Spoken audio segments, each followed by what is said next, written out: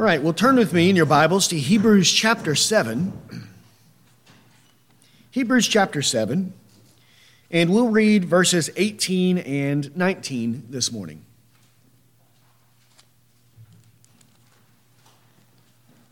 Hebrews chapter 7, verse 18. There the word of Christ says this: "For on the one hand there is a setting aside of a former commandment, because of its weakness and uselessness. For the law made nothing perfect. And on the other hand, there is a bringing in of a better hope, through which we draw near to God." Let's pray. Heavenly Father, we thank you, Lord, for your word. And Lord, we pray today that you might teach us and guide us, Lord, into all wisdom and into all truth. Lord, show us what it is for, on the one hand, the former commandment to be set aside. Lord, how it is that through works of the law, no human being could be declared righteous in your sight. Lord, show us how the law, though a perfect standard and rule of righteousness, Lord, is weak and useless at perfecting people. Lord, it is weakened because of our own flesh, and because the law is not given to righteous men, but to sinners, to the unjust. Lord, teach us how it is that our only hope can be found in our Lord and Savior, Jesus Christ. Lord, for truly he is the only source, the only hope of salvation for any of Adam's fallen race. And Lord, may we have an even greater confidence in him. And it is in Christ's name that we pray. Amen. Well, last Sunday we began examining these two verses where the apostle is laying down the two main points that he's making here. He says on the one hand, there's the setting aside of the former commandment, and then on the other hand, there is a bringing in of a better hope. We began addressing the first of these, the setting aside of the former commandment. Here we saw that the former commandment in verse 18 is the same as the law in verse 19. And it is referring to that covenant that God made with Israel at Sinai. The law of commandments contained in ordinances, or the old covenant, it is the law of Moses, consisting of both a moral code, which obligates men under its authority to perfectly obey its precepts. The law does reveal to us a perfect standard of righteousness, and it offers a reward, the reward of life, to all who keep perfectly its precepts. The law says, do this and live. The law also offers punishment and curses with death those who do not abide by all things written in the book of the law to do them. And this is why the law says, cursed is everyone who does not abide by all things written in the book of the law to perform them. So there is this moral component to the law. It also consisted of various ceremonies that accompanied the law of Moses: the Levitical priesthood, the temple worship, the sacrificial system, and others of the sort. All of this has been set aside by the coming of Jesus Christ, for he is the end of the law for righteousness to everyone who believes. Christ fulfilled the righteous requirements of the law. He perfectly obeyed its commandments, and he suffered the penalty for its violation, and this he did on our behalf, to release us and to set us free from the curse of the law. It says in Romans 8, 3 and 4, that God has done what the law, weakened by the flesh, could not do. By sending his Son in the likeness of sinful flesh, and for sin, he condemned sin in the flesh, in order that the righteous requirements of the law might be fulfilled in us, who walk not according to the flesh, but according to the Spirit. The law of Moses no longer has authority over the church of Christ. It no longer has the power to condemn, for Christ has fulfilled the law. Christ has brought the law to its end by fulfilling its righteous requirements and by suffering its penalty on our behalf. Also, the many shadows and types set forth in the law, Christ also has accomplished those. They also have been set aside and are no longer needed for the worship of the church. They were necessary until the coming of the promised seed into the world, until the substance should be revealed. But now that Christ has come, now that the substance has been manifest, these shadows and types that could never atone for sin are no longer needed for the worship of God's people. And this is where we ended last week. So we'll pick up today, actually with a continuation of the very end of last week's sermon. We had to stop short because of that snow, but it all flows together, and we'll continue and deal today with why it is that the law is weak and useless, right? Why is it said that the law is weak and useless? And then how has God manifested that the law has indeed been set aside? So let's look again at Hebrews 7, verse 18. It says, "For on the one hand, there is a setting aside of a former commandment, because of its weakness and uselessness." Here, this setting aside we dealt with last week.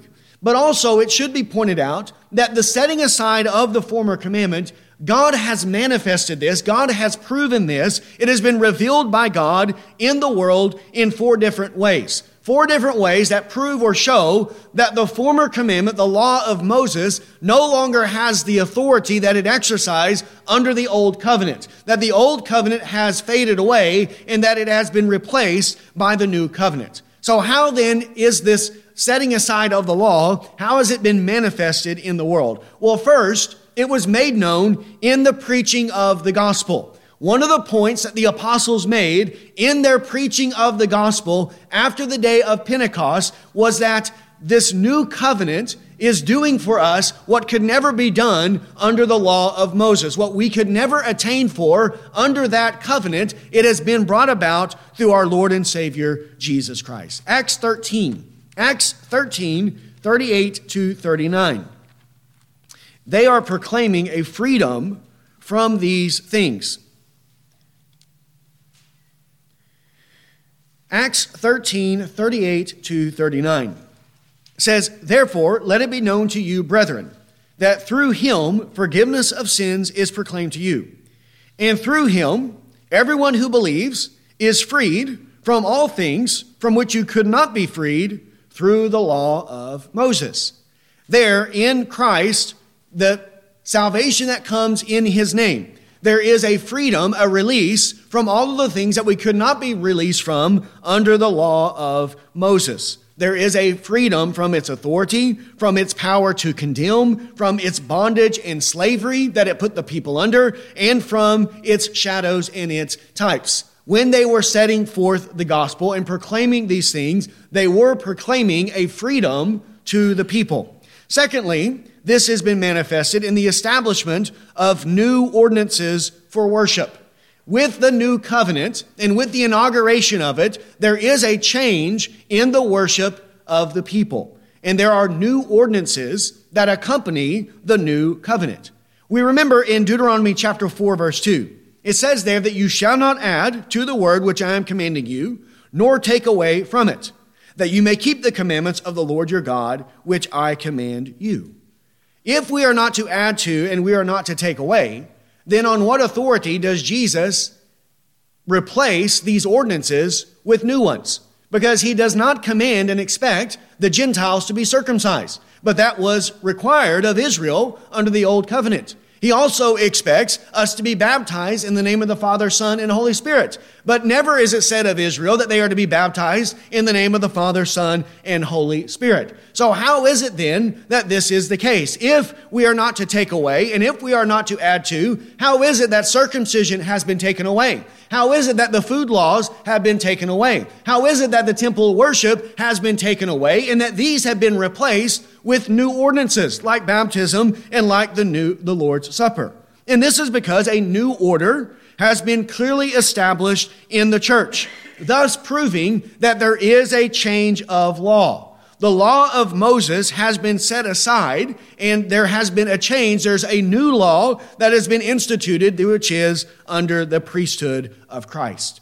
In Hebrews 7, we remember that when there is a change of priesthood, there is of necessity what? There is a change of law as well. Jesus is the high priest of the new covenant. He is the Lord of the church, and he has the right as Lord of the church and as the administrator of the new covenant to abolish the ordinances of the old covenant and establish new ones in accordance with the new covenant. John 4:21. John 4:21.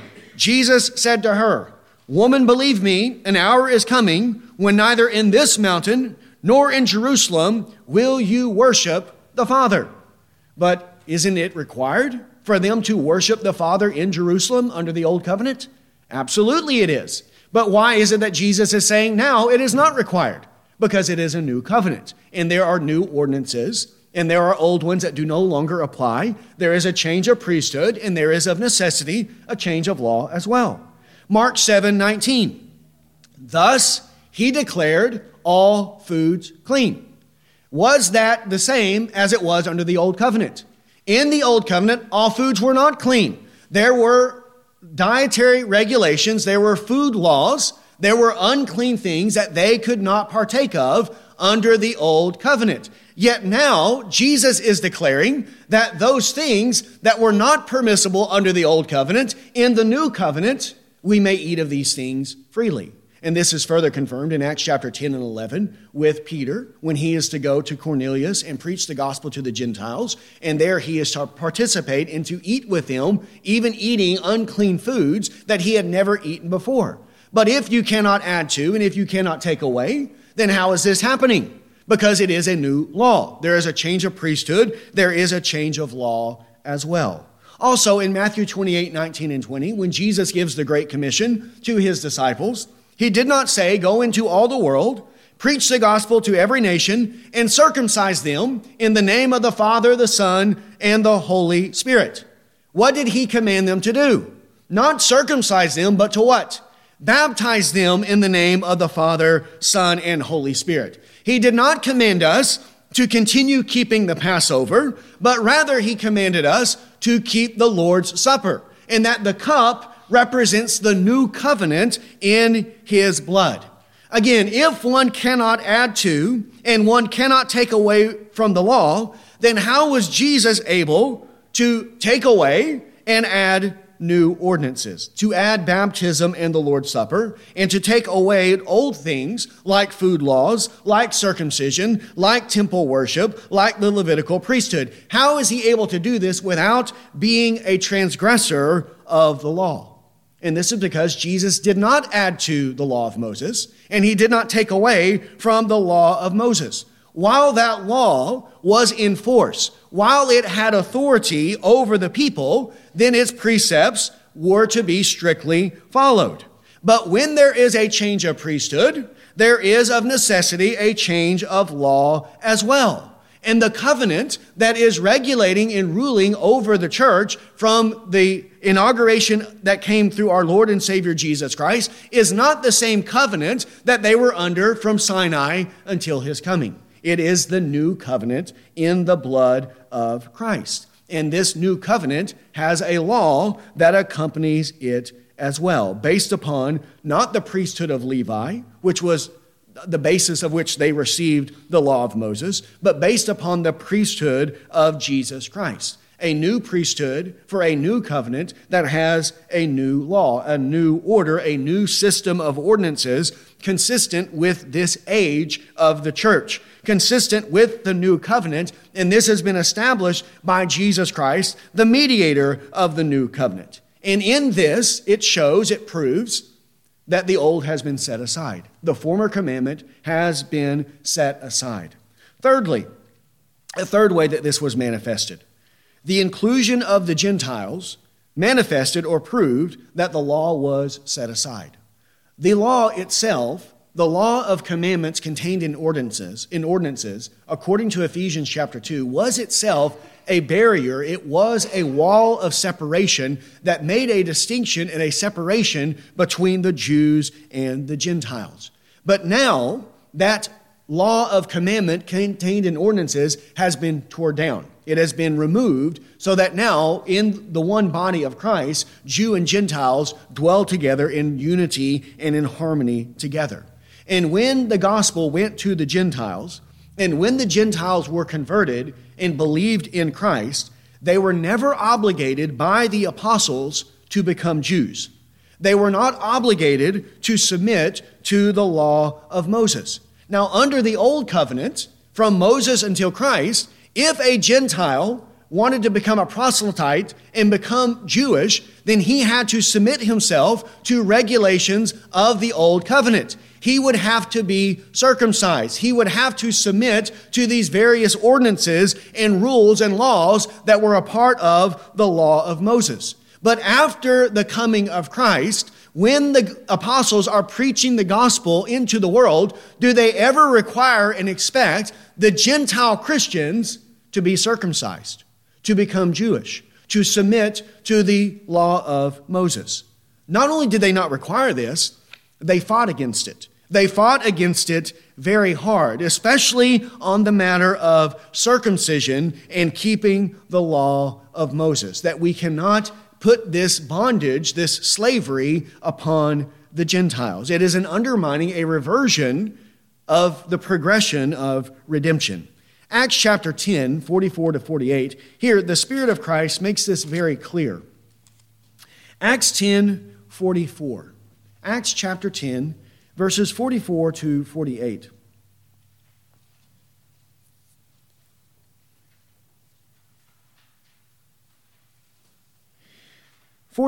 Acts 10:44. While Peter was still speaking these words, the Holy Spirit fell upon all of those who were listening to the message. All the circumcised believers who came with Peter were amazed, because the gift of the Holy Spirit had been poured out on the Gentiles also, for they were hearing them speak with tongues and exalting God.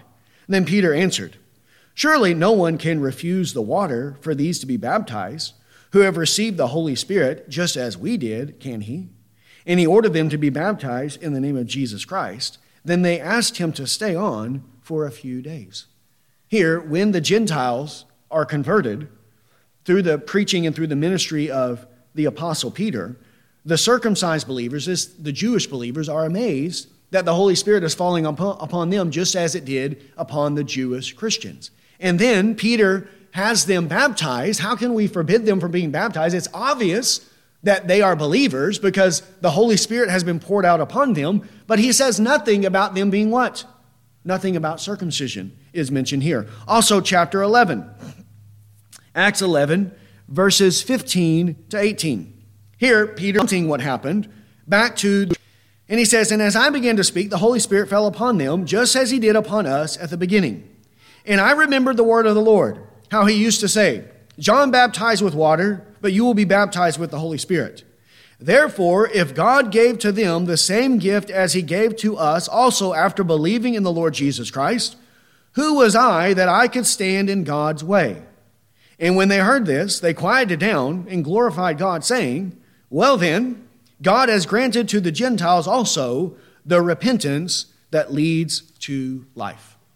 God has granted it to them without circumcision. Though they were uncircumcised, they have received repentance leading to life. They are equal participators in the new covenant, in the blessings of the salvation that comes through Christ. Then one last place, Acts 15, verses 6 to 11. 15, 6 to 11. The apostles and elders came together to look into this matter. And after there had been much debate, Peter stood up and said to them, "Brethren, you know that in the early days God made a choice among you that by my mouth the Gentiles would hear the word of the gospel and believe. And God, who knows the heart, testified to them, giving them the Holy Spirit, just as he also did to us. He made no distinction between us and them, cleansing their hearts by faith. Now therefore, why do you put God to the test by placing upon the neck of the disciples a yoke which neither our fathers nor we have been able to bear? But we believe that we are saved through the grace of our Lord Jesus in the same way as they also are." And this was in relationship to forcing them, are they required to be circumcised in order to be saved? And Peter is showing that no, we cannot expect this. We cannot place this burden, this bondage upon them that neither us nor our fathers have ever been able to bear. That they're going to be justified, they're going to be saved by faith, just as we were, not through circumcision. And they did not expect or require them to be circumcised. The preaching of the gospel to the Gentiles, their belief in that gospel, granted to them an equal interest with believing Jews to the promise made to Abraham. Right? They always go back to the covenant of Abraham. This is where the Gentiles are grafted in. They have an equal share with the covenant that God made to Abraham 430 years before the giving of the law at Sinai.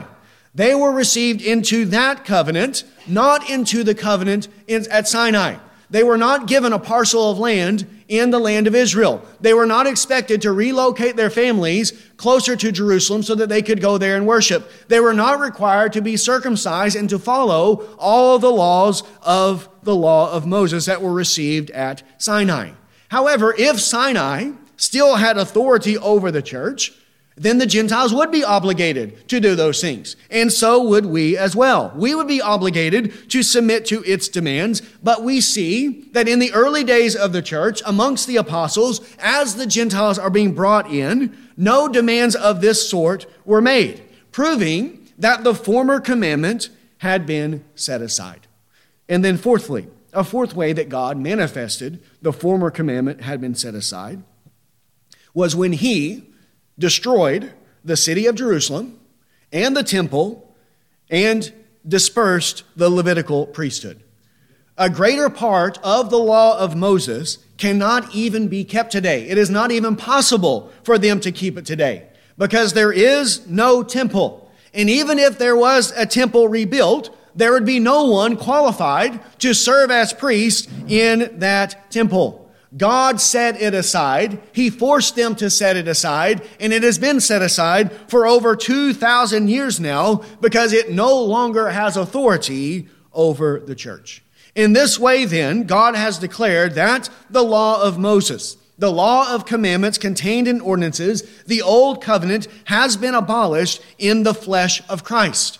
And this is for our benefit. Its abolishment was necessary for our full redemption because the law cannot make us perfect. A better hope was needed to serve as the basis by which we draw near to God. And this better hope is our Lord Jesus Christ, who has himself fulfilled the righteous requirements of the law for us. He has canceled the certificate of debt consisting of decrees against us, which was hostile towards us. He's taken these things out of the way, having nailed them to his cross. This is the better hope, and this is a hope that could not be realized so long as the law was in force. So long as the law was maintained, the better hope could not be brought in. But for the better hope to be brought in, it must be set aside for our redemption and for our advantage. Notice why this is for our benefit. Notice in verse 18, he says, there is the setting aside of the former commandment because of its weakness and uselessness. The former commandment, according to the apostle, is referred to as weak and it is useless. And this is that law of Moses described here by our apostle in these ways, which is why it is fit to be set aside. It needs to be set aside. Now, we must clearly understand and determine in what sense does the apostle mean that the law is weak and useless. What does he mean when he says these things? We remember from last week. Perhaps you do, maybe you don't. But I remember. Romans chapter 7, verses 6 to 11. Romans 7, 6 to 11, there, the law is referred to as holy, righteous, good, and it's referred to as spiritual. These are the ways he describes the law in that context. And in Romans 7, the apostle means this in regards to the law in and of itself. Because the law comes from God, it is holy because God is holy. It is righteous because God is righteous, right? It is good because God is good. It is spiritual because God is spirit. God is all of these things, and whatever proceeds from God, all has these characteristics and these qualities as well. It is a perfect law, an unadulterated standard of righteousness. And in and of itself, the law is a deposit of wisdom, holiness, and truth from God. However, this good law is weak and useless in respect to sinners. That's what he means. As it relates or in respect to sinners, it is weak and useless in two ways. First, what is the purpose of the law? What is the end of the law? But to establish righteousness. This is the purpose of the law, is for the establishment, for the producing of righteousness. Yet, because this good law comes to sinful men, right? The law is not coming to good men, to innocent men, to righteous men, to uncorrupted men. The law, when it was given to Moses at Mount Sinai, was given to sinful men who were already in a state of sin, who are unable and completely incapacitated from keeping its precepts, and so it will never achieve the end for which it is pronounced. It will never produce righteousness in men, but instead, what will it always produce? Sin, more and more sin. When the law was given at Sinai, the men to whom it was given were already in a state of sin. The nature of man was defiled from Genesis 3 onward. For over 4,000 years of human history, man had been corrupted by sin when the law was given in the form that it was given at Mount Sinai. And so that law was weak and useless because it never produced righteousness in a single person to who was under its authority, under the old covenant. Not one Jew, from Moses to Christ, in all of Israel's history, there wasn't a single person under the old covenant, under the law of Moses, that was ever declared righteous by their works of the law. For although the law was a perfect rule of righteousness, it could never be a source or means of righteousness for those who were previously defiled by the corruption of sin. And because of that, it is weak and useless to sinners. That's what we read earlier in Romans chapter 8, verse 3.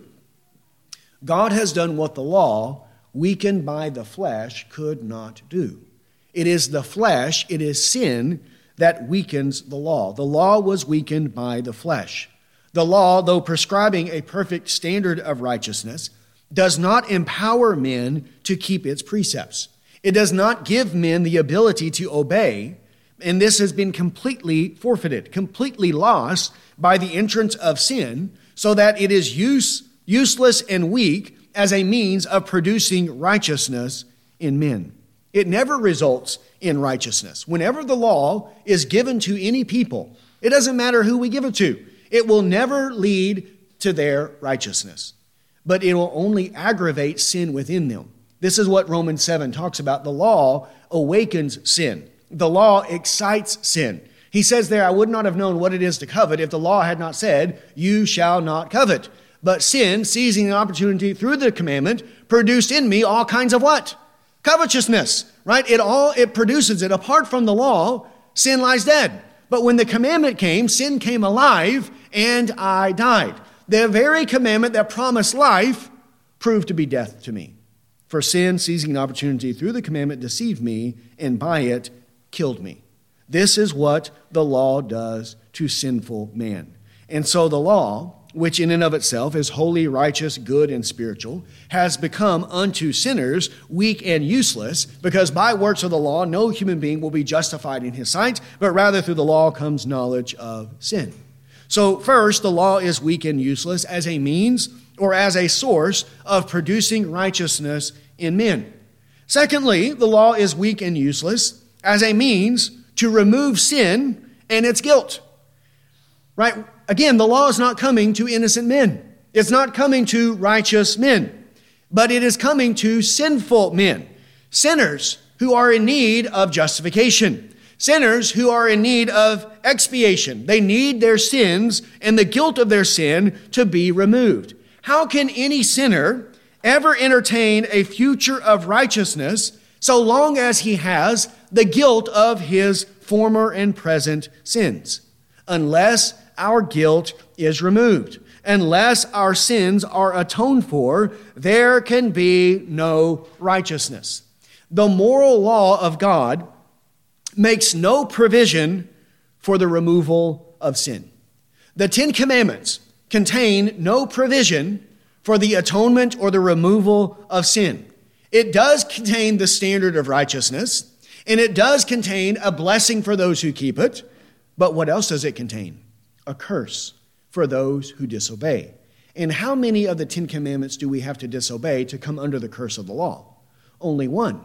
And only one time. Because if you do not abide by all things written in the book of the law and to perform them, then you are under its curse. Unless our guilt is removed, unless our sins are atoned for, we cannot be made righteous. And the law provides no provision for these things. It only pronounces curses upon those who are guilty of violating its precepts. Now, under the law of Moses, there was atonement provided through these ceremonies, through the sacrifices, because of the defilement of sin. But those ceremonies were in and of themselves insufficient. They could not remove the guilt of sin. They could not take away and purify and cleanse the conscience of the worshipers. At best, the ceremonies of the Old Covenant could represent atonement, but they could never actually accomplish it. They could never produce the atonement that they represented. Hebrews chapter 10. By the time we get to Hebrews chapter 10, we'll have this passage memorized because we read it just about every week. But it is so important for understanding these things. Hebrews 10, 1-4. The law, since it has only a shadow of the good things to come and not the very form of the things, can never, by the same sacrifices which they offer, continually, year by year, make perfect those who draw near. Otherwise, would they not have ceased to be offered? Because the worshipers, having once been cleansed, would no longer have had any consciousness of sins. But in those sacrifices, there is a reminder of sins year by year. For it is impossible for the blood of bulls and goats to take away sins. It is impossible. The sacrifices that were provided under the Old Covenant for the sins, for the atonement of the people, could never actually produce it. They could never take away their sins. And so in those things, there was a reminder to them yearly of the reality of their sin. It did not give to them the perfect peace that we have when we come to our Lord and Savior Jesus Christ. Because in Christ, there is no reminder of our sin, but we see in Him that all of our sins have been atoned for. Yet these things were weak and useless because they could never grant to the people the same certainty because it was a reminder of their sins. Because they all knew it is impossible for the blood of a bull or a goat to take away and to remove my sins. How many sins under the Old Covenant were ever atoned for by the blood of animals? None. Zero. Not one single sin in the sight of God. Now, ceremonially, symbolically, outwardly, God would receive them in a sense where they could come to the temple, but not into the true temple, right? This could not be the basis for their atonement and for their salvation. The guilt of sin could never be removed under those ceremonies. They are shadows and types under the law, but they could not perfect those who draw near to God. This is why it is weak and useless. It cannot establish men in righteousness because the men that it comes to are already in a state of sin. And then it cannot remove the guilt of their sin because what provisions are made under the law of Moses for atonement cannot actually produce it, cannot effectuate it because it is the blood of bulls and goats offered on a temple in a temple on earth by men who themselves are sinful. So how could we ever have hope of the guilt of our sin removed and be established in righteousness through any of these things? But this is what we need if we're going to draw near to God. If we are going to draw near to God, then two things must be true of us. We must be righteous. We must be made righteous in the sight of God if we are going to draw near to Him. And then because of sin, there must be atonement. Our sin must be removed. We have to have both of these components in order to draw near to God. The removal of our sin and the establishment of true righteousness within us. Without these, we cannot be accepted into God's presence. We cannot have His love, His favor, but only wrath, judgment, and condemnation. Can the law produce either one of these for us? No, it is impossible. The law is weak and useless in respect to sinful men in both regards. The law can show men the standard of righteousness, but it does not enable them to keep it, and it never establishes them in that righteousness. The law can teach and represent atonement for sin, but it cannot actually accomplish it. It could never produce righteousness in men, nor could it accomplish atonement on their behalf. And it is in this state that the apostle pronounces the law weak and useless. Weak and useless unto sinners as regards salvation. So then we might ask, then why was it given? Why did God give a law that could never produce righteousness and that could never atone for sin? Why did he rule and put this covenant in place for 1,400 years over the people of Israel? Why did he do it in this way? Well, first, anytime we ask these questions, we always have to start with, our God is in the heavens. He does whatever he pleases. He can do whatever he wants, right? And we can't question. But if we're asking in a sincere way, then what is the purpose of this? Then that is good and fine for us to do so. And the Bible does teach us and give us instructions as to why the law was put in place. Galatians 3:19. Galatians chapter 3, verse 19.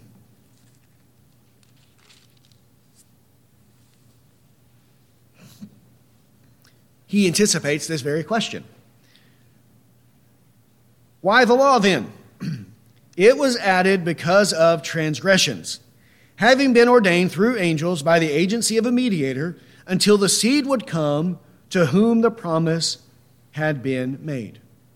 Here, the apostle is asking the very same question. He's talking about inheritance. The inheritance of eternal life was never based upon law keeping, but it was always based upon the promise. A promise that God gave to Abraham 430 years before the giving of the law at Mount Sinai. Well, if it was based upon that promise, then why ever put the law in place, right? Why was the law added? Why was it given in this intermediate period between the giving of the promise and the promise being fulfilled in Christ for 1,400 years? And he tells us here, it was added because of transgressions, because of sin, until the promised seed should be revealed, until Christ should come into the world. And in this way, the law has a fourfold purpose, 4 reasons as to why the law was put in place until the coming seed. First, to teach the nature of sin. The old covenant, the purpose of that covenant was to teach and to manifest to the people the nature of sin, so that sin, its grotesqueness, what it is, might be more clearly seen and more clearly revealed. Sin was in the world before the law was given. That is an indisputable fact. From Adam to Moses, all men during that period of time, 4,000 years, all men during that period of time were born dead in their trespasses and sins. They lived in sin. They were in need of redemption. All of them were guilty before God. The law was given to make this reality more obvious, to make it more clear, to manifest it in a greater way, to increase sinfulness and reveal the nature of sin to mankind. Romans chapter 5. Romans chapter 5.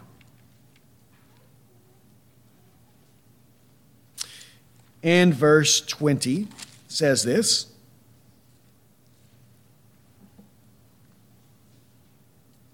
Romans 5:20. The law came in so that the transgression would increase. But where sin increased, grace abounded all the more.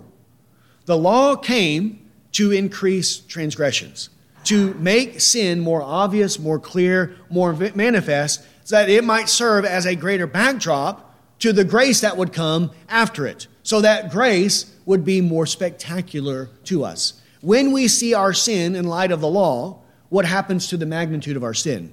It increases. It becomes greater. It becomes more gross to us. And the greater our sin is, the more beautiful, the more wonderful is the grace of God given to us. The law makes this reality more clear. Also, Romans 7, verses 7 to 13. We referenced this earlier. Romans 7, 7 to 13 is teaching the same truth, the same reality. What shall we say then? Is the law sin? May it never be. On the contrary, I would not have come to know sin except through the law. For I would not have known about coveting if the law had not said, you shall not covet. But sin, taking opportunity through the commandments, produced in me coveting of every kind. For apart from the law, sin is dead. I was once alive apart from the law, but when the commandment came, sin became alive and I died. The commandment, which was to result in life, proved to result in death for me. For sin, taking an opportunity through the commandment, deceived me and through it killed me. So then the law is holy, and the commandment is holy and righteous and good. Therefore did that which is good become a cause of death for me? May it never be. Rather it was sin, in order that it might shown to be sin by effecting my death through that which is good, so that through the commandment sin would become utterly sinful. Through the commandment, sin becomes utterly sinful. It is manifested or revealed, the nature of it is more clearly perceived with the commandment telling us, you shall not do this. Because then there's no excuse, right? There's no excuse at all. The natural law tells us these things as well, but the law of God revealed, written in tablets of stones, is a greater revelation of this that we also violate as well. And so we're guilty on both accounts, and it makes men utterly sinful. This is the purpose, the first purpose of the giving of the law, to reveal or to teach the nature of sin, to make sin utterly sinful. A second reason for the giving of the law is to restrain sin, to restrain sin. The threats and punishments that accompanied the law of Moses served as a buffer against the lust of the men of Israel. Now again, we know that they were very lustful people and that they were very hard-hearted. However, without the law constraining them, their sins would have been so gross, so great, that God's judgment would have come upon them to their own destruction.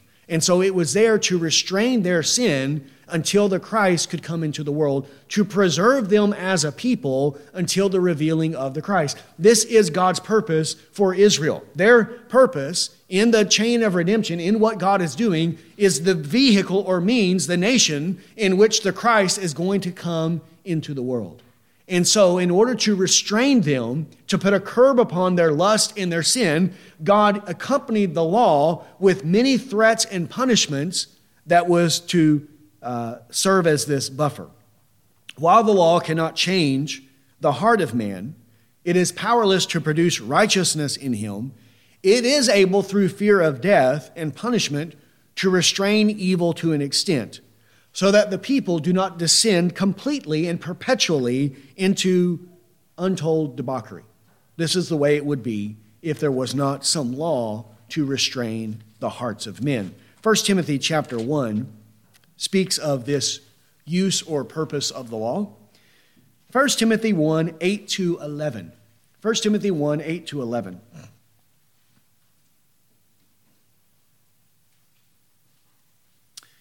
says, but we know that the law is good if one uses it lawfully, realizing the fact that the law is not made for a righteous person, but for those who are lawless and rebellious, for the ungodly and sinners, for the unholy and profane, for those who kill their fathers or mothers, for murderers and immoral men and homosexuals and kidnappers and liars and perjurers and whatever else is contrary to sound teaching, according to the glorious gospel of the blessed God with which I have been entrusted. The law is not made for the righteous, but for lawless, rebellious people, to restrain and to punish their sin. A third reason for the giving of the law is to represent the atonement that was to be accomplished by Jesus Christ. The law, though itself could never accomplish atonement, it could represent, by way of shadows and types, the atonement that would be accomplished through the sacrifice of Jesus Christ. The Levitical priesthood could never serve as the mediator between God and man. It is impossible for them to serve in that role. That position can only be occupied by one person. And who is the only person that can serve as the mediator between God and man? Well, there is one God and there is one mediator between God and man, the man Christ Jesus. So they could never serve and fulfill that office or that role of mediator. But they could represent it by way of an illustration, by way of a shadow and type. They could communicate to the people some component or some aspect of the work of Christ. The blood of bulls and goats could never take away the sins of the people. Only one source of blood can do that. And what is the only blood that can wash all of our sins away? Only the precious blood of Jesus Christ. And that blood, the blood of bulls and goats, could never do those things. However, they could serve as an illustration to teach to the people something about the need of atonement, about the need of sacrifice, of the need of substitution, of the need of the shedding of blood. And in that way, they were beneficial to the people. And this was true of all of the shadows and types of the Old Covenant. They were visible, physical pictures. They could never accomplish the true reality, but they could set it forth to the people by way of illustration. And that would be a third use of the law. And then a last one, a fourth. And this is to shut the mouth of men. To shut the mouth of every man. This is the problem with men. Our mouths, right? They get us in so much trouble. And we believe that we are righteous, that we are good people, and that God owes us good, that he should receive us into his presence, that all of us deserve to go to heaven because we're such good and wonderful people. The law is given to shut the mouths of men and to bind the whole world under condemnation and judgment. No one reading the law and truly examining his life, judging his life in light of the standards of righteousness prescribed in the law, seeing the curses and the judgment that the law pronounces upon transgressors, what man honestly, sincerely could ever walk away from reading the law and conclude that he is righteous in the sight of God, that God owes him eternal life? All we can do when we judge ourselves truly is hold our mouth and be in silence before God. All boasting, all claims of righteousness, all of it must cease, and we must be shut up in our sin. And it is the law that accomplishes this reality on earth. It is what is given to us to reveal our depravity, that we are indeed children of wrath who deserve to be condemned by God. Until a man is convinced of his own unrighteousness, he will never look for a source of righteousness outside of himself. And it is the law that closes the mouth of every man. It binds men under guilt and condemnation. This is what it says in Romans chapter 3. Romans chapter 3, verses 19 and 20.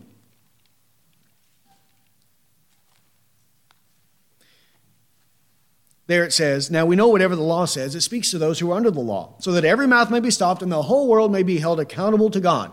For by works of the law, no human being will be declared righteous in his sight, since through the law comes knowledge of sin." Through the law comes knowledge of sin. And the law speaks to those who are under it, so that every mouth may be stopped and the whole world will be held accountable to God. In this way, the law is beneficial, not as a source of righteousness, but as a mirror, showing to us the nature and reality of our own sin, revealing to us how putrid, how vile, how detestable we truly are in the sight of God. Until sin is bitter, Christ will not be sweet.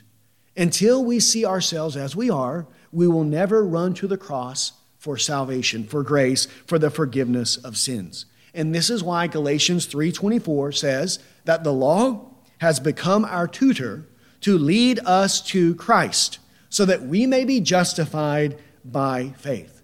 The law is a schoolmaster, a teacher, a tutor, a guide who teaches us the reality of sin, teaches us the impossibility of being justified in God's sight by our own works. It leaves us under the condemnation of God, and it points us to Jesus Christ. It leads us to the gospel of Christ, and that is where we learn how all of our sins can be forgiven. That is where we learn how we can be made righteous in the sight of God, not by our own works, but by faith in Jesus Christ, his death and his resurrection for the forgiveness of our sins. The law brings us to the same place that it brought Isaiah. In Isaiah chapter 6, when he saw the Lord high and lifted up. And what did he pronounce upon himself? He said, "Woe is me, I am undone, for I am a man of unclean lips, and I live among a people of unclean lips." The law brings us to the same place as the tax collector, who would not even look up into heaven, but beat his breast, saying, "God be merciful to me, a sinner."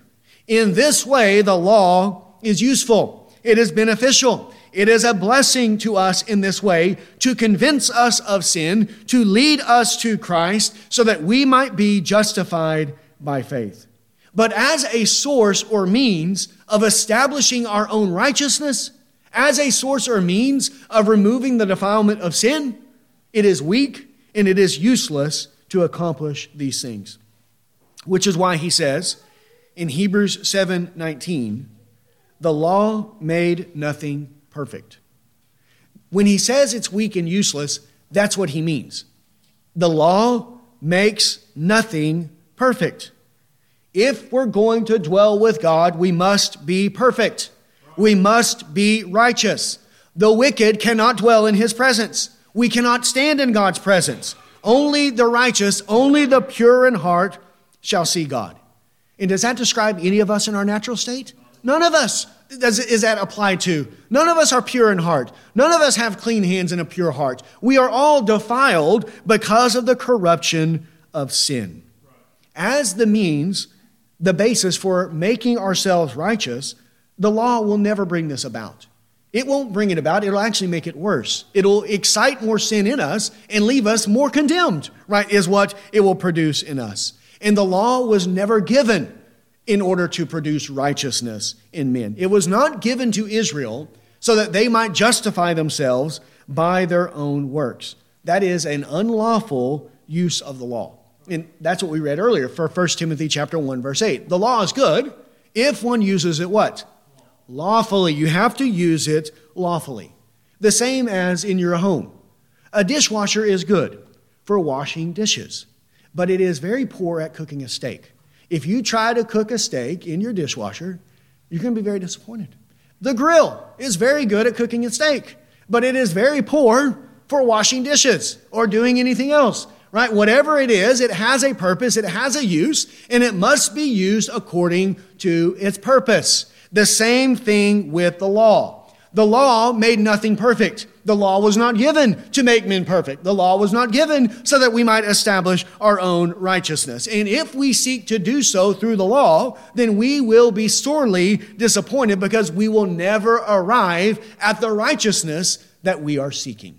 This is what Israel did. This is what it says in Romans chapter 9. Israel failed to obtain what it was seeking. They were seeking righteousness from the law, but they failed to obtain what they were seeking.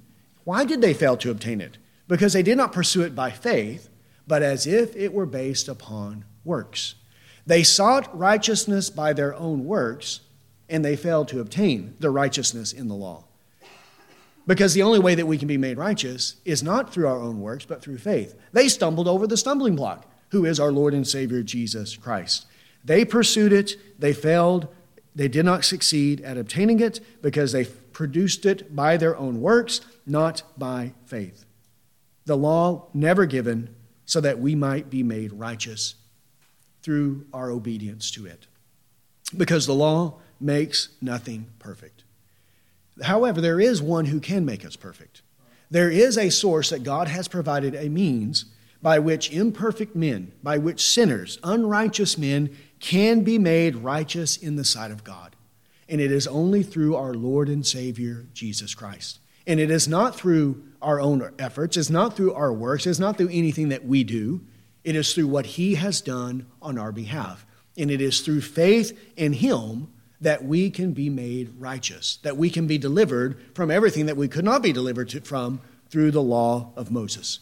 And this is the better hope, and that we will turn to next week. Let's pray.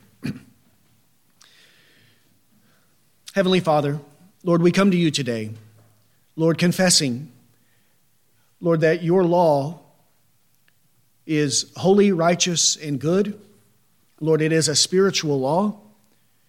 And if we in our natural state were a holy and righteous, good and spiritual people, then certainly that law could be a source or a means of establishing or of manifesting the righteousness that we have.